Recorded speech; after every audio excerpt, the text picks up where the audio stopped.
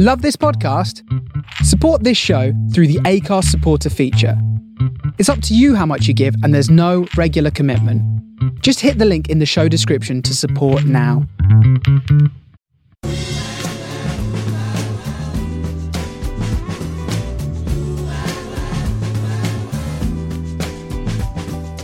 This is the Soho Radio Podcast, showcasing some of the best broadcasts from our online radio station, right from the heart of Soho, London. Across our music and culture channels, we have a wide range of shows covering every genre, along with chat shows, discussions and special broadcasts. Here is just one of our recent shows. To catch the full show, head to our Mixcloud page or listen live at sohoradiolondon.com.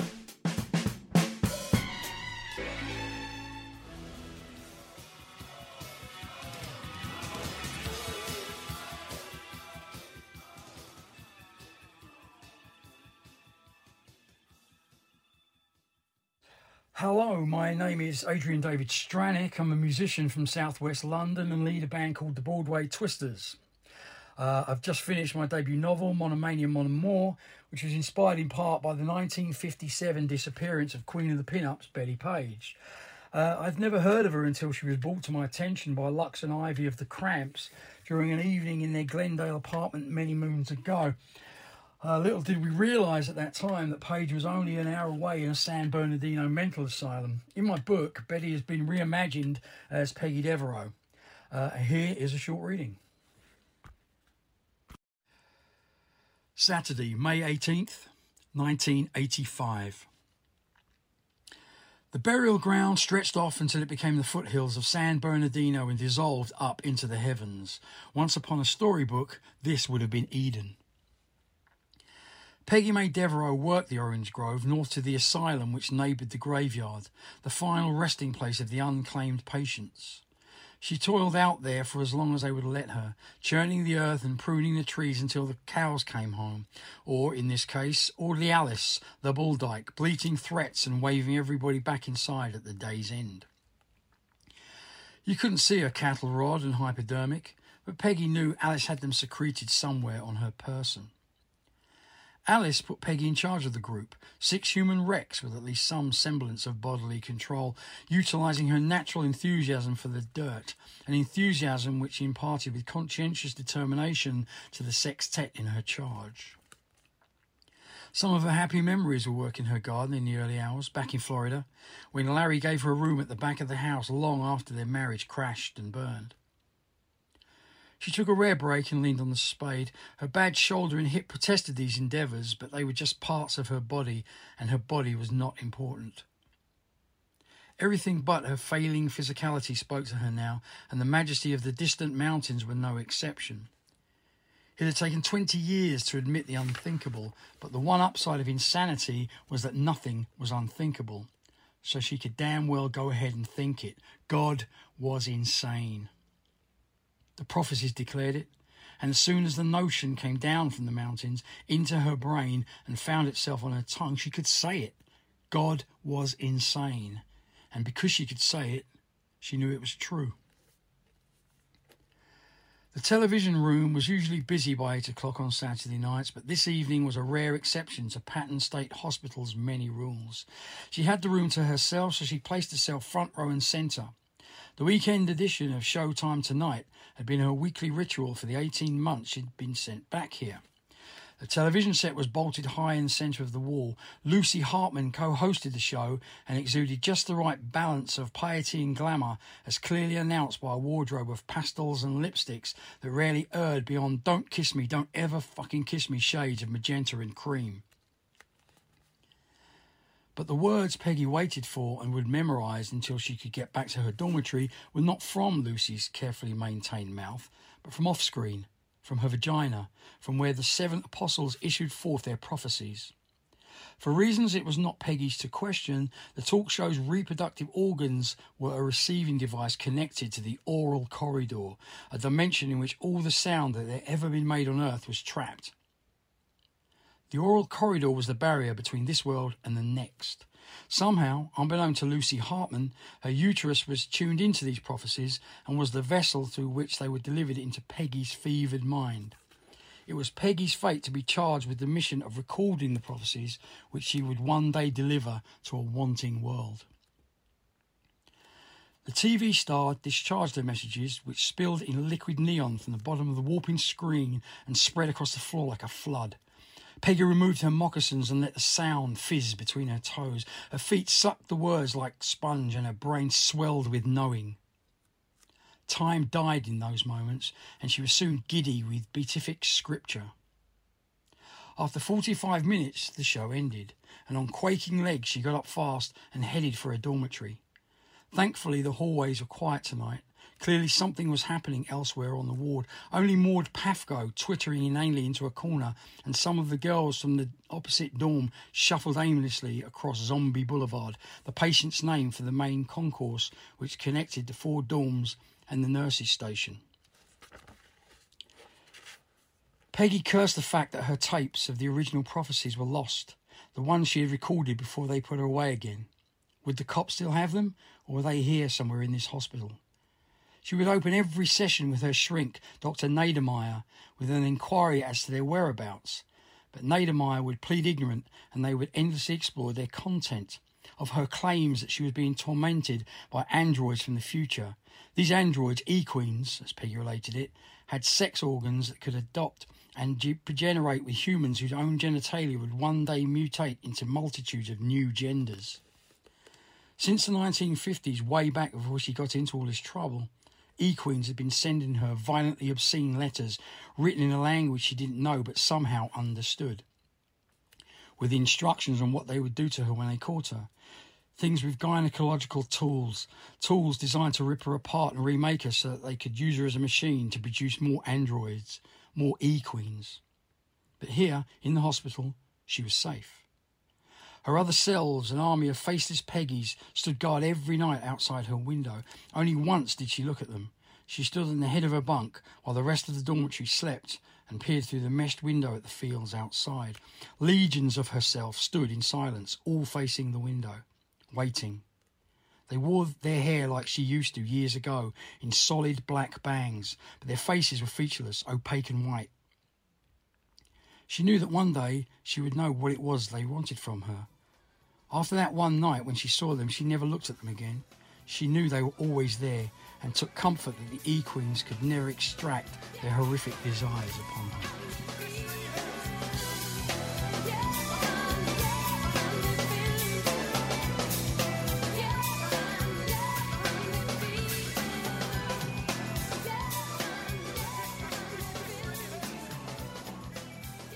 I will never forget seeing that on Top of the Pops and seeing Einar Ørn toasting away by Björk's side and just being like, who are these guys? I like them. I found my tribe, Sugar Cubes, with Hit, and I play that because it's Sigtryggur Baldursson's birthday. Amazing drummer of the Sugar Cubes, founding member, another Libra, and also erstwhile boss of mine, actually. I used to work with Siggy, as we called him, it's just easier, at Iceland Music Export many years ago. So happy birthday, Siggy. I miss you guys, and you know what a dude, basically. He knows everybody, and I remember going around with him in Reykjavik one year and saying, Siggy, you're like the king of Reykjavik. He said, I prefer the court jester, which I think is much cooler. So yeah, Sugar Cubes, Hit. What a cool song. And before that, we heard 2 marvellous doses of the vocals of Gareth Thomas via Wobbly Lamps, Alice the Goon. And that was a big scoop of nostalgia for me. And Black Tomorrow. Sooths, which is Gareth's new project. And they have, as I say, a new kind of extended EP. Well, EP stands for extended play, and so essentially I've just said an extended play, which could well be true. I think there's 6 tracks on there. It's out now, so check it out. It's very, very, very good indeed. What time is it? How much longer have we got? Oh, we've got coming up to half an hour left of the Rock and Roll Witch Show. If you're just tuning in, I'm Zoe Howe. You're listening to Soho Radio, and it's the NYC and Culture channel. And if you want to catch up with this and other shows, previous shows, you can. on the Soho Radio Mixcloud, or if you go to the Rock and Roll Witch page on the Soho Radio London website, all the previous shows are uploaded and listed there, or I'll share them on my own Mixcloud. Basically, there's no escape at all. And why would you want to escape from the Rock and Roll Witch? No need to answer that one. Now, I did promise, or threaten, I suppose. Some people might might see it that way, to read a little extract from my book, Witchful Thinking, which I'm doing a couple of events actually coming up soon, very soon indeed. I'm honoured to be part of the Magical Women Conference this month on the 15th of October. So do look up the Magical Women Conference, magical with a K, MAGICKAL Women Conference. Look up their website because all the details are on there. It's going to be an amazing day, and it's going to be taking place in central London, October the 15th, and I will be there doing a little bit of a talk on a panel. It's kind of, I've basically prepared a little thing called, light-hearted thing called The Witch's Guide to Unpacking Black, and basically looking at the kind of silly prejudices around the use of black, and how witches use it for positivity and protection and things like that. So kind of looking at that, and it ties into one of the themes that you'll find in my book, Witchful Thinking, The Wise Woman's Handbook to Creating a Charmed Life. And there is another gig coming up as well. I'm very excited to be part of the 10th Louder Than Words Festival in Manchester. I've been involved in almost every single one every year. It's been such a treat to be involved and be part of that Louder family. And this year there's two exciting things. Well, the whole thing is very exciting, but from my point of view, we're going to be unveiling for the first time The Jam 1982, which is the book I mentioned before, a collaboration with Rick Buckler from The Jam. Rick will be in conversation with Daryl Eastley. I will be lurking somewhere in the audience with a glass of champagne. I thought I'd leave that to Rick. But the next day, on the Sunday, which is November the... Hang on, numbers, you see. Sorry, November the 13th, Sunday the November the 13th, I'm doing a Witchful Thinking chat with the brilliant rapper, songwriter and witch, Mikey Garland, who brilliantly hosted the first Witchful Thinking event in Liverpool at Writing on the Wall Festival when it first came out in May. So it's a real pleasure to be reconnecting with Mikey and talking about specifically... well, my kind of preoccupation that music is magic and that songs are spells. So we'll be talking about that and probably plenty of other witchy things besides at Louder Than Words Festival. So very excited about that. Now I'm going to read you an extract from Witchful Thinking that pertains, well, it particularly pertains to Halloween, and I will be joining you again on these Soho radio airwaves on October the 31st. Very excited about that. We'll be doing a special show. But, it's good to start preparing for what you might do around Halloween. Don't wait till the day and think, oh, what shall I do? And then sort of realise you haven't got all the bits and pieces that you might need. So I'm going to read you the bit from the book that...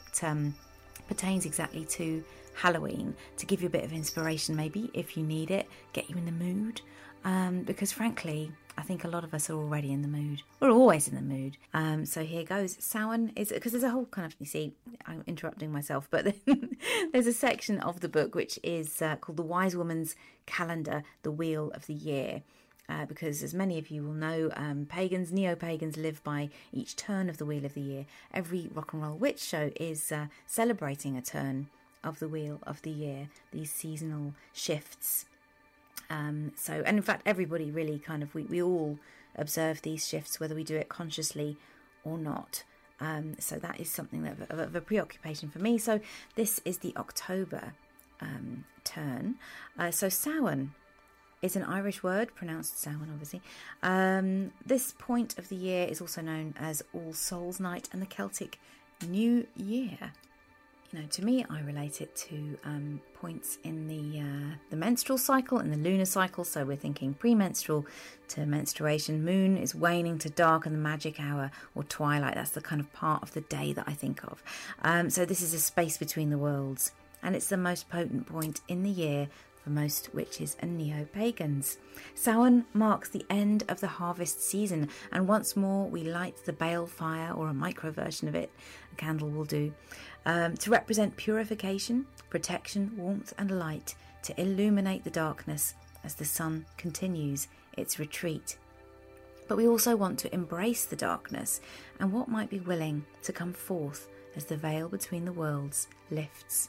We do this with care, with discernment, respect, and plenty of psychic protection. Don't dabble or start anything you don't know how to finish, is my advice. I would echo advice also to avoid blunt instruments such as Ouija boards, and also don't invoke anything that you don't understand or feel safe with. In fact, I'd go so far as to say no horror movies. I know that won't probably doesn't go down too well at Halloween, but trust me, at least if you're a sensitive like me, just be careful what you open yourself up to and what you plant in that imagination of yours. Halloween is not actually about spooking yourself silly with slasher movies or dressing up as a corpse or extorting candy from your neighbours. The original nature of this special time has been warped, but it is actually a time to celebrate those on the other side and to communicate with them if we wish. If nothing else, we can honour them by writing them a letter and burning it. If you can't have a fire, use a steel saucepan. Sidebar, a previous guest on the Rock and Roll Witch show, Laura Keeble, calls this fire mail, and I think that is brilliant. So she uses that technique a lot for communication, not just between the worlds, but I think she uses it for just sort of people that she maybe can't get a message through to, or can't speak to, but they're still on this side of the veil. It's a great way of communicating psychically. So yeah, fire mail, I love that phrase. Anyway, back to the book. We may also make a toast to them and leave the first pieces of, say, an apple cake that we've baked for the occasion, because apples symbolise love and immortality. Give the beloved dead their own place setting, or set your offerings somewhere private. The Irish traditionally believe the departed come and eat with us at Samhain, but they don't want to eat in our earthly presence. Choose something you know that they liked, whether it be their favourite sweets, a drink they loved, or a packet of smokes. Anything that connects strongly to the way you remember them is ideal. The life force energy of the gift will be consumed, even though the physical remains will still be there the next day. In your offerings, remember the Fae and elementals, or any other light beings or deities you wish to thank and include in your party. And yes, it is a party, just with real ghosts rather than people dressed up. Apples abound at Samhain, hence the old Halloween game of apple ducking or apple bobbing, essentially trying to catch apples floating about in a tub of water with one's teeth. This can be traced back to the Roman invasion, when the conquerors brought apple trees to British shores and blended their celebrations with those of the Celts. People have been getting soaked every Halloween since. Samhain is also a good night for scrying or divining the future, and the following practice is simple to set up, especially if you've been bobbing for apples already. Go to the tub of water you used for apple ducking, light a candle, and then focus on a question. Once you have your thought in mind, pour the wax from the lit candle into the water. The wax forms can be very revealing. And I've also included a little charm, a cheerful apple charm I have called it. So chop your apple horizontally, revealing the pentagram inside, and give the other half to a loved one. Think about a positive change you would like to see in yourself or your life. Take a cocktail stick or toothpick and carve your wish into the flesh around the pentagram. Add any relevant symbols, glyphs, runes or sigils that you feel will power up your intention, and then eat it. This is a good working for a waxing or full moon, as it is about increasing something in yourself or your life and making an aspect of yourself flourish. If it is a waning or dark moon, I'd suggest choosing an intention that focuses on releasing or banishing. Carve in the symbols or words as before, but instead of taking it into yourself, bury it with a blessing in the compost or under some leaves outside. It will nourish the earth and the creatures as it rots down, taking that which no longer serves with it and transforming the old into new and useful energy. We might not feel especially enchanted by the idea of rotting fruit, but there's magic in entropy and decay. Don't let anyone tell you different. I adapted the above charm from an archaic English folk spell. The original working was used to bewitch another being, a badly behaved pig, to be specific, but I prefer the idea of working this kind of improving magic on oneself first, unless someone really is being a pig. And actually that the folk spell I referred to is from one of Michael Howard's books. I think it was East Anglian Witches and Wizards. I think that was the one. Really, really interesting book, as all his writings are. Michael Howard, the the witchy pagan writer, not the politician, I hasten to add. That would be quite a curveball. But, you know, people have all sorts of layers, but no, it's definitely not the politician. Time for some more music, and this connects with Louder Than Words, in fact, because one of the many fabulous writers featured, writers/music stars, I should say, in this year's festival in Manchester is the amazing P.P. Arnold, who has her memoir out, and she will be in conversation at Louder Than Words, talking about that and promoting her book. So that is very exciting. So I wanted to represent her on the Rock and Roll Witch show today. I think it's her birthday. Hang on a minute. Let me just look that up. Yes, it is literally her birthday. On the 3rd of October 1946 was the day that she was born. So how cool is that? I'm going to play... I mean, I love her work with the Small Faces, so I'm going to play If You Think You're Groovy. And I'm going to follow that up with some more music. Haven't decided yet what it will be. Just have to listen and wait and see.